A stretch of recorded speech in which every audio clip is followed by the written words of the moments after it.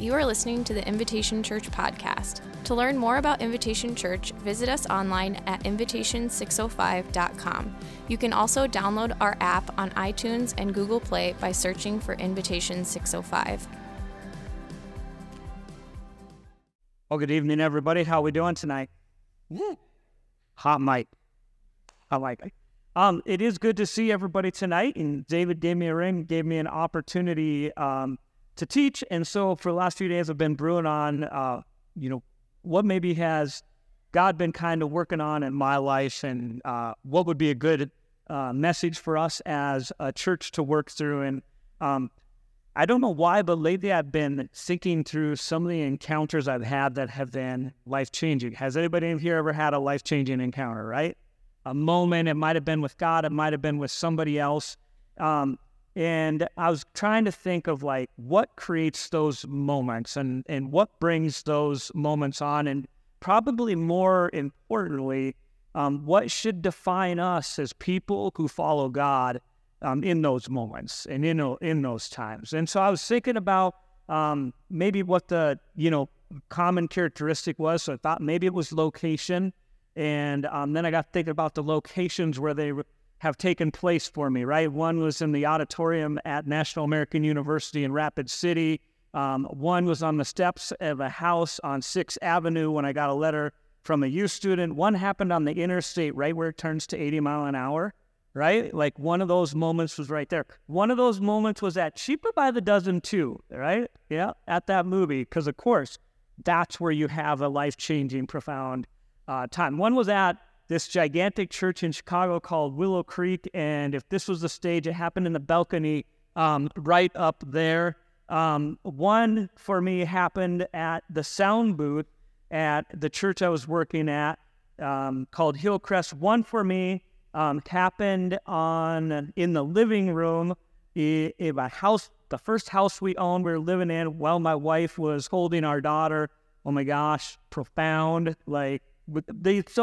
I was trying to think, maybe it was a location, and I got thinking, like, that doesn't seem to be right, even though there's these places that are special to us, like churches and camps and things like that. So then I thought maybe it has something to do with a teacher, right? And then I got to thinking about the people who were involved in those moments, and they ranged everything from, and I mean this with endearment, stupid little middle school kids to incredibly great preachers, to wise counselors, to my wife, to friends, to kind of things. And I realized, like, well, geez, there's not like a formula of a person that's involved or something like that. So then I got to thinking about, well, maybe it has to do with how I design my life, right? If I design my life just right, and if I'm doing the right things, then like the doors or the gates of heaven open up and it comes down upon me and you have this life-changing experience.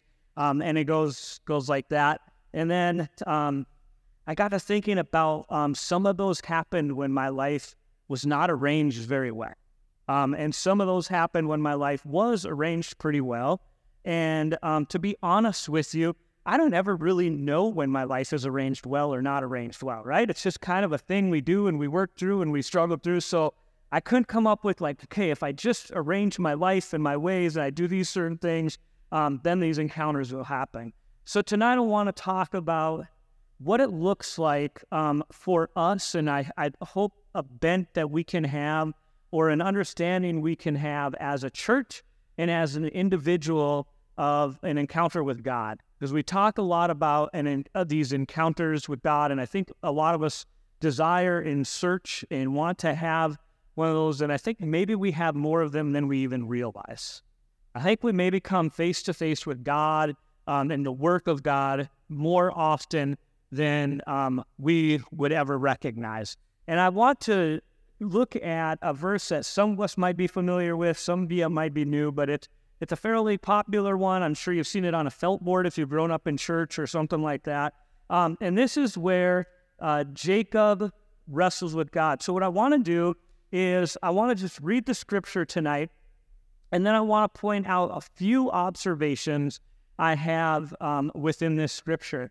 And I hope what they do is they help us have a certain bent or a certain approach to life or a certain outlook to life that'll help us and kind of put us in that spot, ready for God to do things in our lives that we can never, ever imagine. And honestly, some of them we could imagine, and maybe some of them we don't even know, right? Like some of them we don't even recognize till later.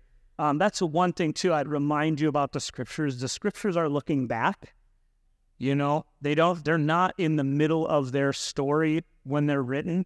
So a lot of the impact that God had on Jacob's lives and what happened on Jacob's lives and his ability to see and our ability to see what God was doing. When you're talking about the Scriptures, you couldn't go back and write in your journal that night, okay? You couldn't go write in your diary. You couldn't go type an email. You couldn't post a Facebook post of how the day went, sort of thing. So when people are writing Scripture, they're reflecting back and they're seeing what was happening in their life and they're seeing the meaning of it from that standpoint. So I think also that's kind of an important thing for us to remember tonight. As much as we're wondering about what is God up to right now, are we also a people who can look back to see what God has been up to so we can see those patterns and recognize those patterns? So this is what it says in Genesis 32, starting with verse 22. It says, that night, very specific time and date, right? Very specific time and date. That night, Jacob got up and took his 2 wives, his 2 maidservants, and his 11 sons and crossed the ford of Jabbok. After he had sent them across the stream, he sent over all of his possessions. So Jacob was left alone, and a man wrestled with him till daybreak. When the man saw that he could not overpower him, he touched the socket of Jacob's hip, so that his hip was wrenched as he wrestled with the man. The man said, "Let me go, for it is daybreak." But Jacob replied, "I will not let you go unless you bless me." The man asked him, "What is your name?" "Jacob," he answered. Then the man said, "Your name will no longer be Jacob, but Israel, because you have struggled with God and with men and have overcome." So, first of all, first thing I recognize about Jacob is, when do we have encounters with God, right? There's a clear prescription here with Jacob of when we have an encounter with God and what is going on in our life. So to do that, I want to kind of give you some background on Jacob, all right? So here's a little bit to know about Jacob. Jacob is a twin, right? He was born at the same time as Esau.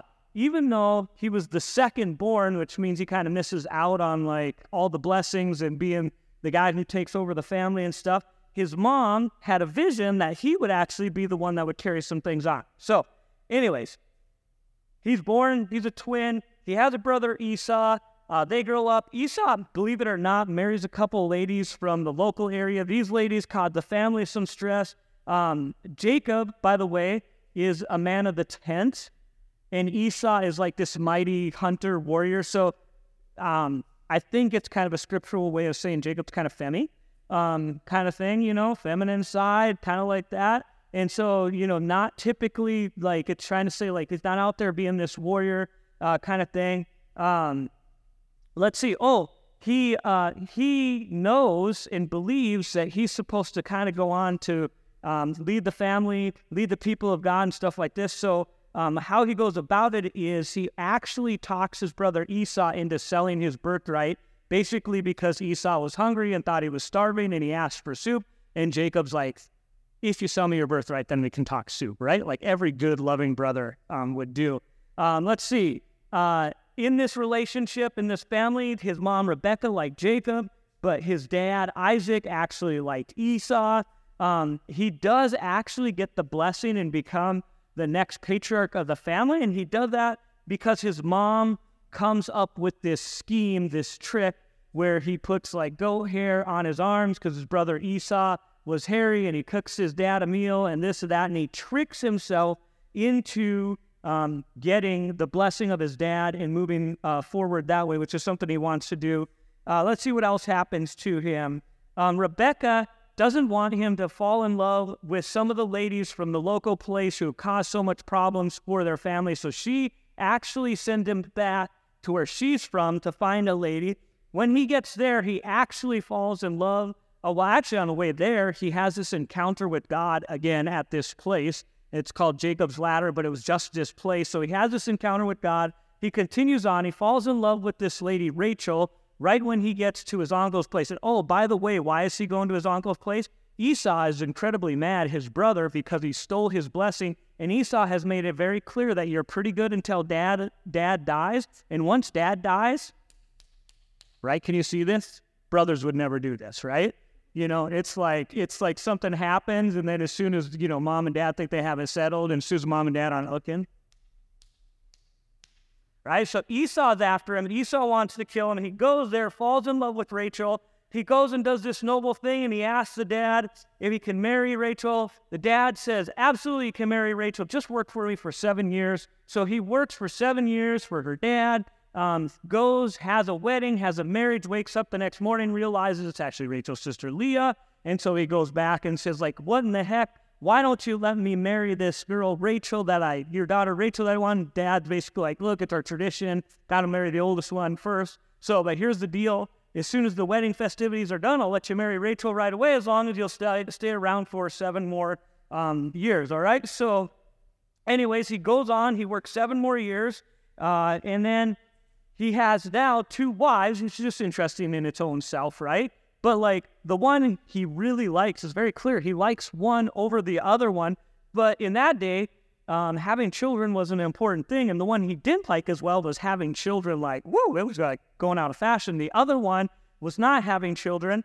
so this created some tension between his 2 wives, and so now these 2 wives were kind of upset at each other and kind of upset at him, and that was going on. Anyways, finally the wife he liked, really liked, was starting to have children. Pretty soon they both weren't having children. Then there were these mandrakes involved because they were believed these flowers could help you have children. And so the wife he didn't like traded that to the wife he really liked, but that's so the wife he didn't like could sleep with him that night. I mean, this guy's got a lot going on in his life, right?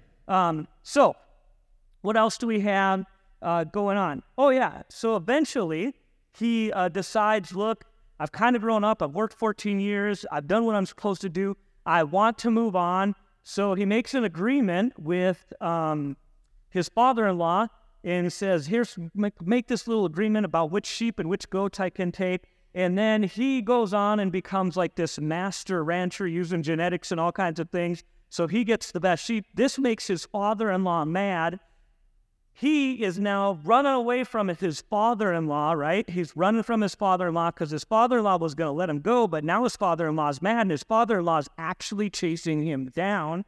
Well, by the way, guess what? He's leaving and heading back to where he came from, and he's going to, and he knows he's going to meet his brother, who, remember, his brother wanted to, right? And he's going along, and he has to cross a river. And he's at the river, and he's crossing it, and he has got all his people across, except for his family and except for his personal possessions. And then it says, in the middle of this night, which is interesting that they're crossing this river in the middle of the night, he gets his family across, and he gets his possessions across. And I want to point out the first thing. There's a reason I share this background with you about Jacob. When it comes to having an encounter with God, when it comes to having a moment where God is going to change our lives, where God is going to do something unique, what I want you to know is it does happen in a certain context. It happens in the context of life. And it happens in the context of messy lives. Jacob's life is a wreck. Jacob's life is all over the place. And I don't think it's a wreck because he's any different than you and I. I think it's a wreck because he's a lot like you and I. And he's just doing the best he can with what he has and where he has. And it is in the middle of this crazy, chaotic, busy life that God has an encounter with Jacob. And so tonight, the first thing I would ask us to know is I believe God will meet us in the chaos. I believe God will meet us in the messiness. And think about it again. We're not writing about everything that's going on in here, right? This isn't a journal. This isn't a diary. It's tough to write. we didn't get to hear about the fact that his kid threw a fit, the tire went flat, he was late for work, his boss was a jerk, he's mad at his wife. Well, we did hear a little bit about that. She's mad at him. He forgot to shut the garage door. Not to mention that he was posting something on Facebook, thought it wasn't that big a deal, and everybody lit him up about it. And it was in the middle of that life that God meets him, and God meets him just at this place, the Jabbok River.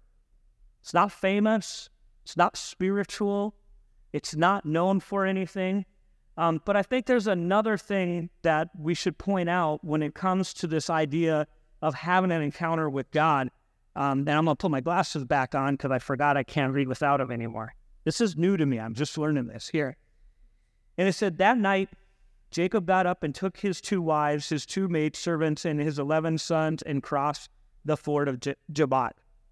After he had sent them across the stream, he sent over all his possessions. So Jacob was left alone.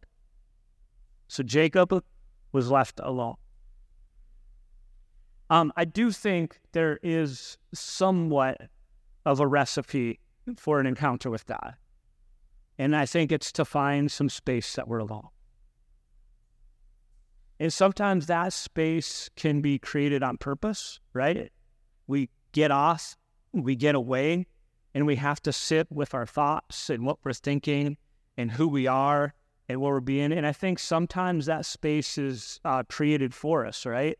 An event happens in life, a thing happens in life, and we find ourselves alone. Because if you think about his life and if you think about our life, it's really hard to listen. It's really hard to have an encounter. It's really hard to meet someone or something or think of something new with all the noise that's in our life. And so not only do I think God comes and has an encounter with us in the middle of our chaos, I also believe typically maybe it's not that God shows up in the silence, but in the silence is where we recognize and see God. It's like he is running. Remember, he's running from his father-in-law. He's just trying to get his family across the river. He gets them across the river, and then it's like,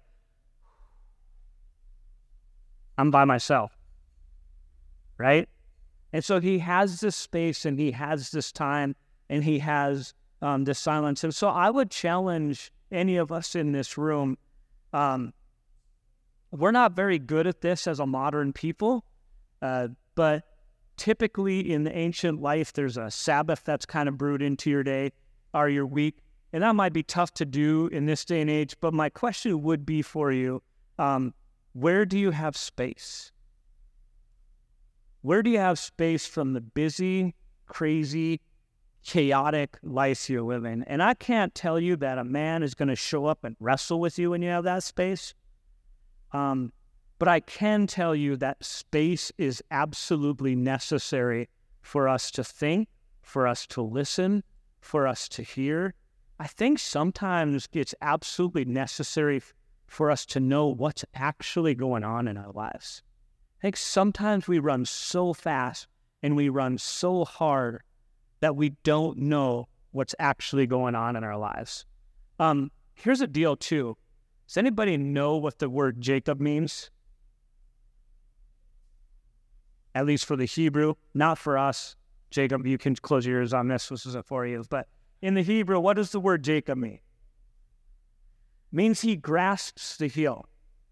Jacob came out of the womb grasping and holding on to the heel of his brother Esau. In ancient terms, the idea of grasping the heel is actually a term they would use to call you a deceiver. So Jacob's identity from the beginning is a deceiver, right?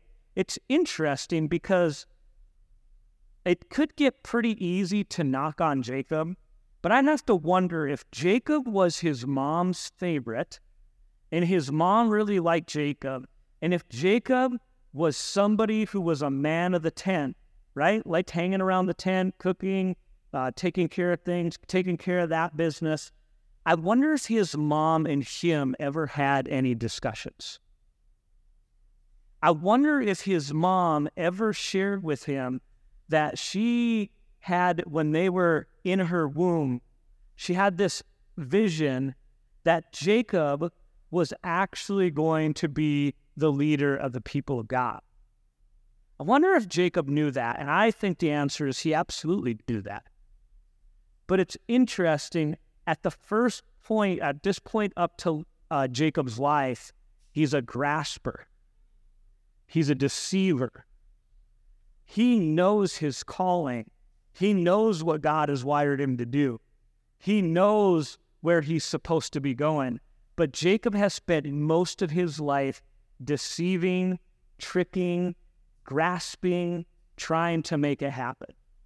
And I think that's an interesting point here, because in Jacob's busy life, I think he has good intentions. I think he's a guy that really believes he's moving in the direction God wants him to go. But on the same token, I don't think he realizes the chaos and the grief and the hurt and the pain and all the things that are going on with life. And a lot of it has to do with his approach. A lot of it has to do with him trying to make things happen. A lot of it has to do with him having this maybe glorified picture of what his life should look like, and then trying to force that into being. So the interesting thing is Jacob finds himself with space in the middle of a messy life. So I want to point out another thing that I think is important when we have an encounter with God. If you read this, we say this is God, Jacob wrestling with God, but it says, so Jacob was left alone, and a man wrestled with him till daybreak. Interesting, right? A man wrestled with him till daybreak. Title says wrestled with God.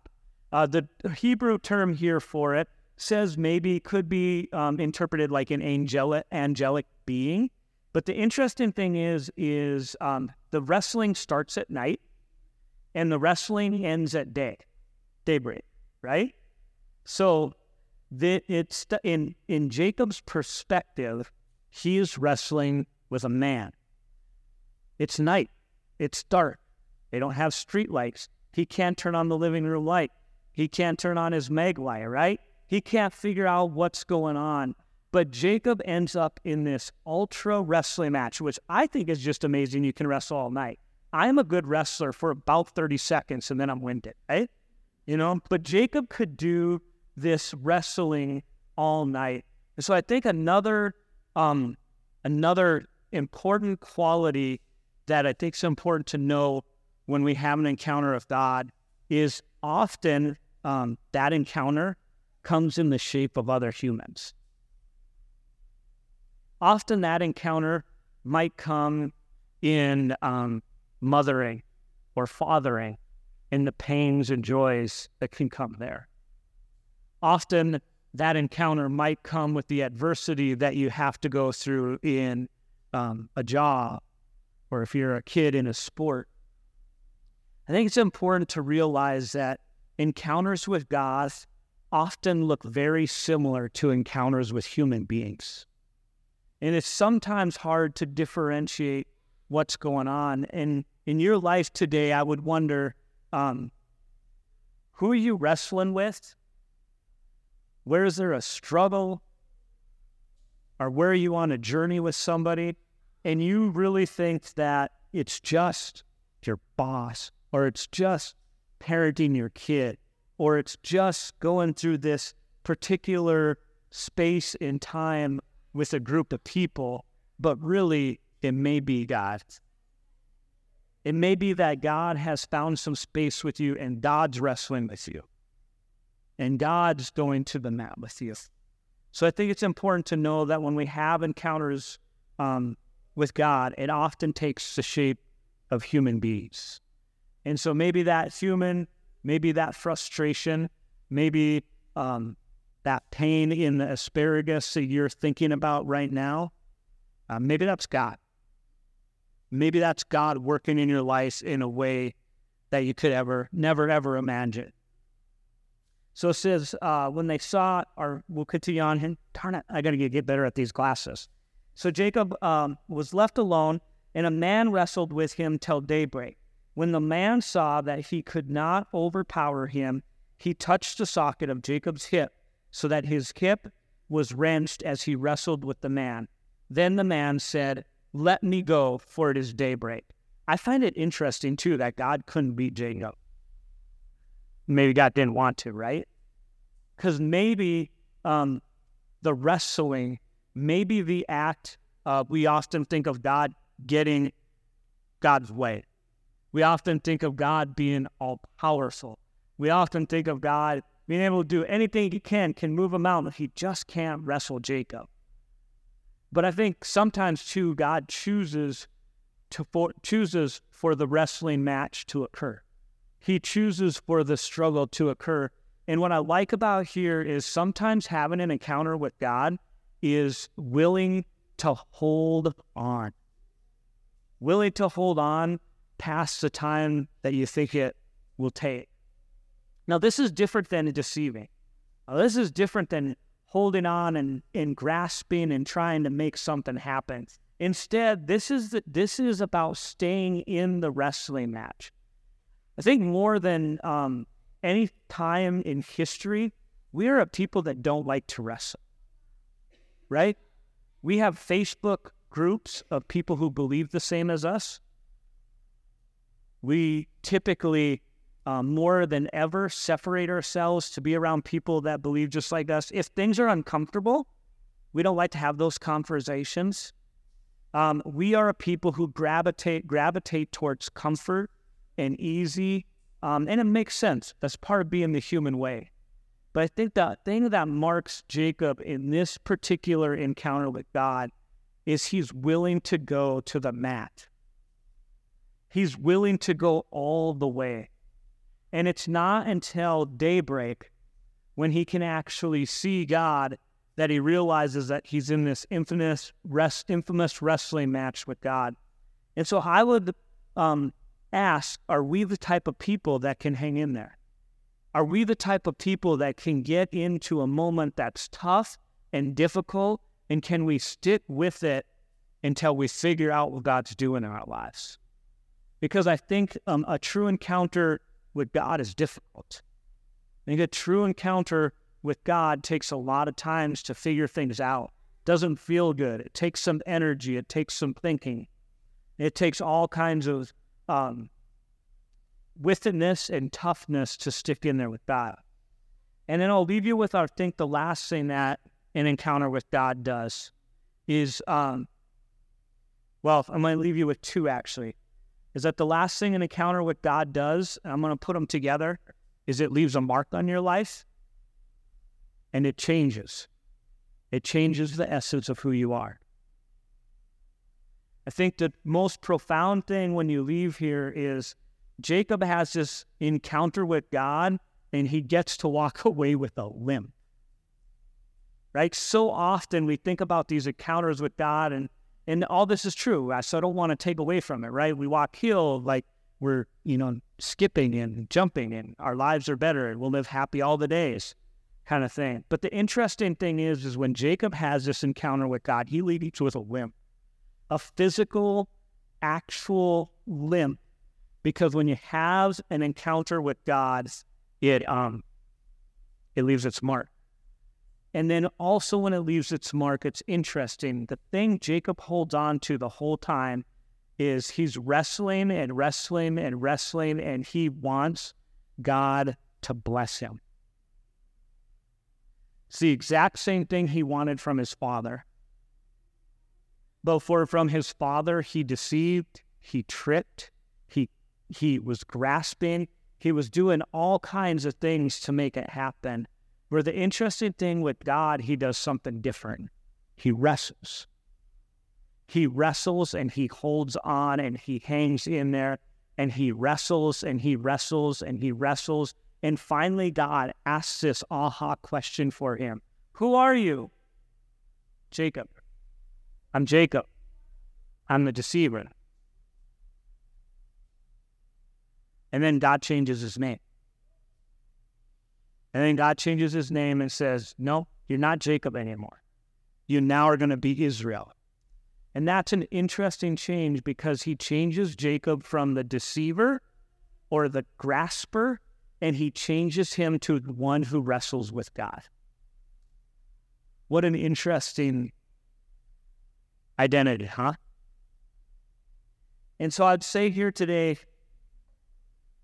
in the busy of our chaotic life, where are the spaces that God might enter in and wrestle with you? Are we prepared to have an encounter with God that could leave a mark? I think of the most profound things that have happened in my life and encounters with God. They've left a mark. Some of them are hard stories to tell, hard things to think about.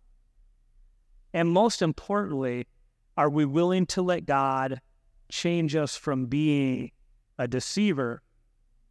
Or maybe our thing is, and I think a deceiver is kind of a good description, right? A deceiver, I don't think it was meant to be like you couldn't trust Jacob. But I think the deceiver was Jacob had this image of light, and he was doing everything he could to make that happen and to make that look and occur and take place. And the interesting thing was he was moving in the direction God had called him and what he was designed to do.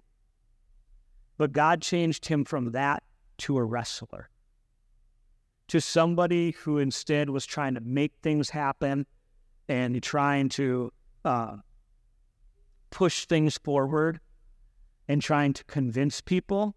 Instead, Jacob became somebody who would wrestle and would wrestle as long as it took and as hard as needed to be until he was blessed and until his name was changed. And so my encouragement for us here tonight is I believe God has an encounter for all of us in this room. And I believe it will happen in the messy, chaotic life when you're mothering, fathering, teaching, leading, retiring, whatever it is you're doing.